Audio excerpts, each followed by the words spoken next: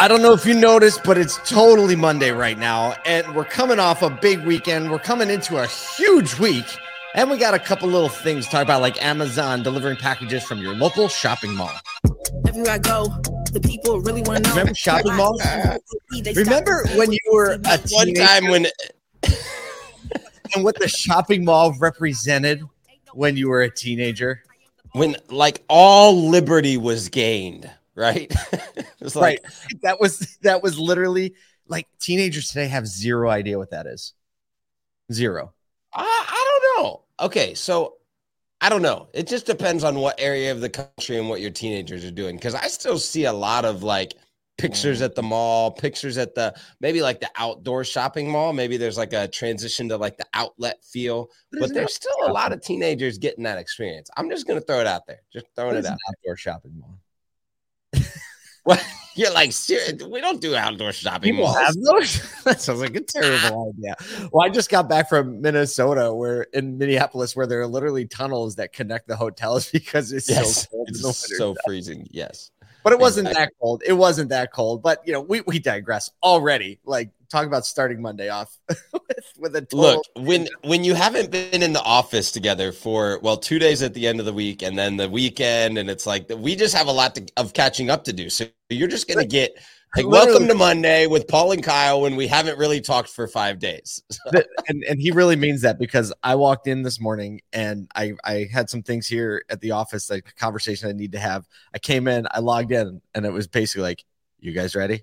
Run the show. We haven't talked at all since, what was it? Thursday afternoon, Thursday morning. Yeah. Something like that. Yeah. Whatever. All right. So we have a lot of fun things to talk about today. Let's talk about the collaborators first. Let's just get this out. Yes. Yeah, I'm really excited because we had this kind of switch. Was it Thursday or Wednesday? We had this thought when we were talking about a VeeCon, and obviously we started talking about it last week. And so if you're hearing this energy and you're like, what do I do? How do I get a hold of this? We've got a really crappy landing page because we threw it up because we own a domain now. So if you want to be at the forefront of the news, you can go to VeeCon.com, fill in your little information. You'll be the first to get information when we have more. But we were also starting to talk about, partners that come along aside an event, right?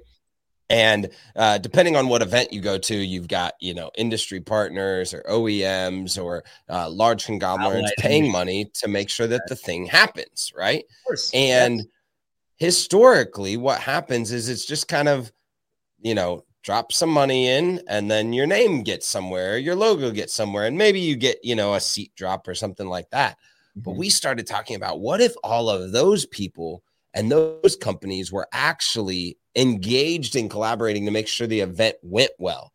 Like there was actually a participatory engagement that said, I have some skin in the game to make sure that the whole thing feels really good for all of the participants. And so we're like, shoot, we should call them collaborators. Absolutely. Right? It's like how we need to not even reinvent it, but it's redefine it. Sometimes a redefinition of a word, right? And recontextualizing the expectation on both sides, right? As an event, right? Our expectation is that you are going to be a participant, right? In the forming of the programming, in the activation, right? We're heading into this with an activation mindset, not a sponsorship mindset. And with that being said, right? Even the language. So we're like, you know what? Partnership, industry partner is, as far as we're concerned, is dead. Right? What's interesting about this? Yeah, a lot of people would be like semantics, tomato type thing. Nope. And I think our words are so important. I've written actually last year, I remember a couple LinkedIn posts that I wrote about this, and your words are so important no matter what you're doing in business. We had a conversation with Liza Myers-Borges, who is an Asoto investor.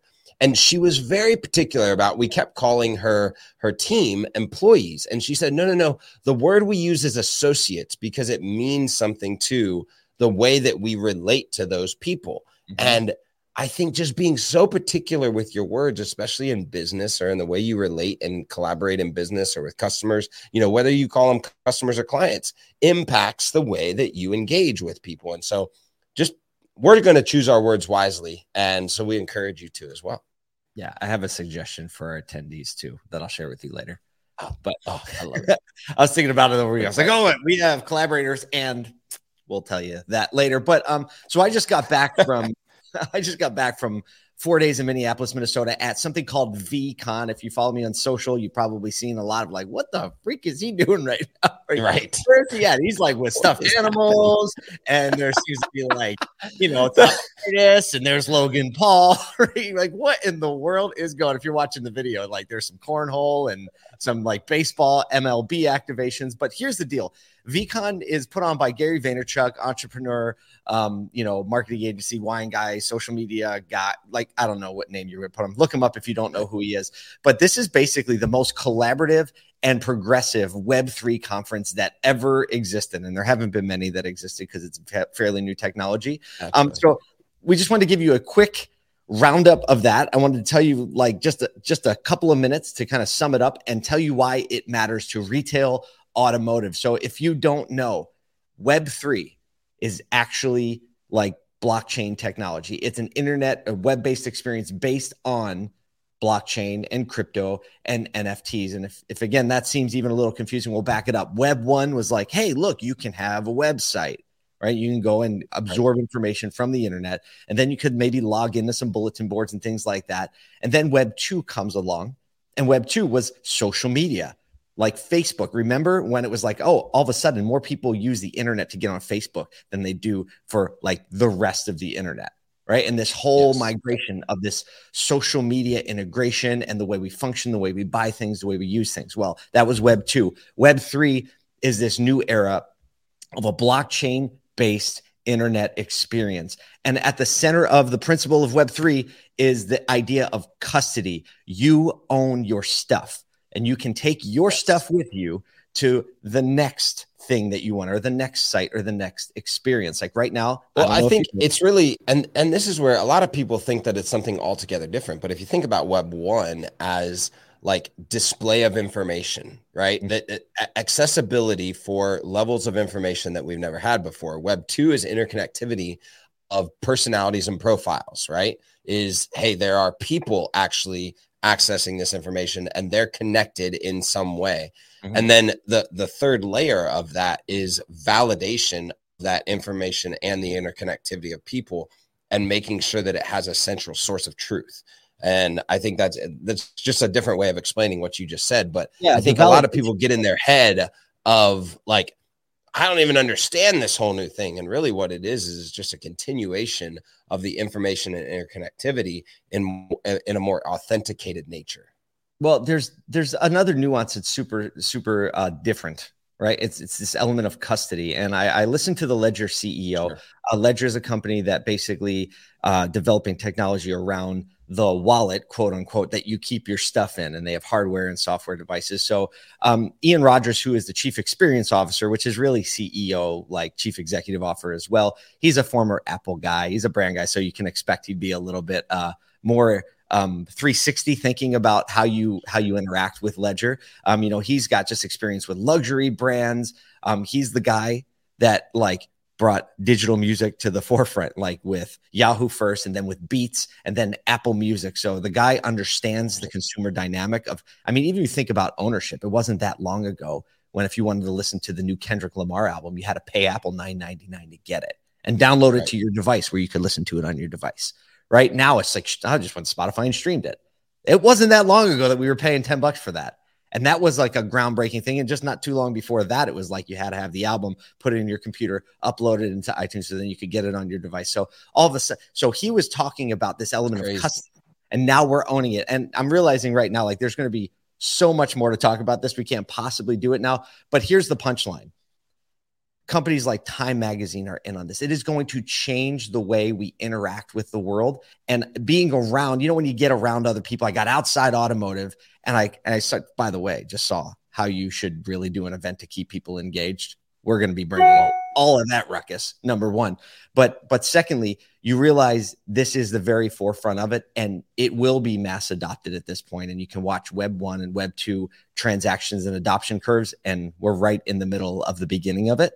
So the takeaway is, look, it's not, you have to pay attention to it. I'm more convicted than ever that a Sodu, myself, like we're going to be convicted to educate you on this, because people that have educated me, all of a sudden my mind is open to all these new opportunities in what I do. And it should for you in retail automotive, but you have to learn about it first. But it's not going to solve our problems today in retail automotive. But look, it was at one point ridiculous thinking you were going to not put a car in the newspaper and instead put it on a website. Yeah, I think that that's the key takeaway for me is the education right now is the most important thing. Activity in Web3 is not absolutely necessary for all retailers or all businesses, but having a level of education so that when full-scale adoption is like at scale and available to people that maybe aren't super in depth or technical, that you already have some sort of learning or research along the ideas. And so I think that that's the big takeaway for me is like, continue to stay curious in this. This is going to be far. And let me just tell you, this is going to be far beyond some transactional level of integration, right? This is not about just, like the car's, title will be on an NFT. Like, yeah, that will be the case. And your license will be an NFT. And I'm sure the DMV will find the slowest way to do it, even with an NFT. But they will. They'll build it on like Ethereum one or something. We made it. Right, yeah. But the reality is there is a community building element to NFTs and cryptocurrency that it's just only a few people understand right now. But I'm telling you, this is going to be how you build community and exclusivity around your dealership, around your brand, if you're an industry partner. And there's a lot more coming. So just, you heard it here first, folks, right? But we're going to really take it upon ourselves. We've been talking about this, Kyle. I mean, how long about doing some education around NFTs for months, right? This is, I think, the spark that's going to light the fire. So enough about VeeCon. You can go see a little bit of actually, we're going to do a whole recap on it. So you can actually read it, see it, like take a second to understand it. I don't have a speaking. Speaking of rare items. Stop. Segue. Time. All right. This was so cool to me. So Mercedes-Benz last week announced that they sold an extremely rare vehicle. It's got 300 SLR. And if I'm going to say this next word. Oh, cool. Ulanote Coupe. Ulenhout. Yeah. I don't know. Ulenhout. You gotta get the low and the gravelly voice to say it, right? So of this vehicle, there were only 2 prototypes ever made, and the company sold one of them, and they sold it to a rare car collector for 135 million euros. That's 143 million dollars, and the whole what? So most expensive car ever sold, right? I was like, I know he's not gonna say 1,000. But could it be million? Okay. It's just a ton of money. But what's really cool about it, and, all of that, you can go look at, we've got linked in the show notes, like, the whole history of the car. Isaac, did you put the picture up yet? Did I miss it? Oh, yeah. There it is. There it is. So, it's this like wingback car, and it's just really unique and engaging. And there was a lot of new things that they were doing with the actual model. And if you click in the show notes, you can read all of the history. The designer, the person who created the car, was just extremely innovative and forward thinking for his time. And this is what I love is they took that passion, that desire from the originator of this vehicle and put it into what they're going to do with the money, which is their desire is to support a younger generation learning about environmental science and decarbonization. So they're going, hey, look, we've always been this innovative company. We're now going to turn that into charitable efforts and then move that charitable effort into being innovative in a whole new ecosystem of EV technology. Genius. Yeah, because they're tying their charity to some level of, we've been saying the word a lot, some level of activation, right? It's not just empty dollars. It's not a check and a photo op. It's actually a thoughtful activation of something you can contribute that's very much on brand for you, right? Very much on brand for Mercedes, but then recontextualizing it to move it forward. So bravo on that. We're big fans of that. And, we believe that auto dealers all over the country have this very same opportunity. Well, not very same, but the same opportunity to not 140. You have that car. There's only 2. But you have the other one. No, but there's a very clear opportunity to take the things that you're already giving to your community and and activating it, right? Not just empty dollars, not just a check and a photo op, because you know the real needs of the community, right? You see the people every day. They walk in and out of your stores. Your team members, they work in the community. They have families that play soccer. Like, you got it. You understand what's going on. So how can you meaningfully and intentionally activate those dollars to actually make much more impact than just the dollar itself? It takes a little thought, takes a little effort, but it's worth it. It's not only the right thing to do, but it's also worth it. Yeah, and it's more fun that way when you connect people to the dollars or intentionality around the dollars. The story builds itself within your team and within your community a lot quicker than just like, yeah, we ship some money over to this nonprofit, right? It sucks because like a lot of the benefits at first are qualitative benefits and not quantitative. Right. Yes. You can't count your cost per card isn't going to go down that month because right. But what it's going to light and fire in your team and what that translates to in the sales experience, what that translates to in a qualitative experience, takes a little vision. Isn't it funny that the things that are most worth it take a little bit of vision and some work? It smells a lot like hard work, Kyle. I don't know if I'm in for this. Look, all right. One final story for you this morning. Out of here. One final, we teased this at the beginning. I wish we had like 20 minutes to talk about this because it's so exciting. Maybe we'll like spill this over. I don't think it's a spillover, but still. But coming back to the mall, right? Amazon is testing shopping malls as basically delivery hubs to get their packages that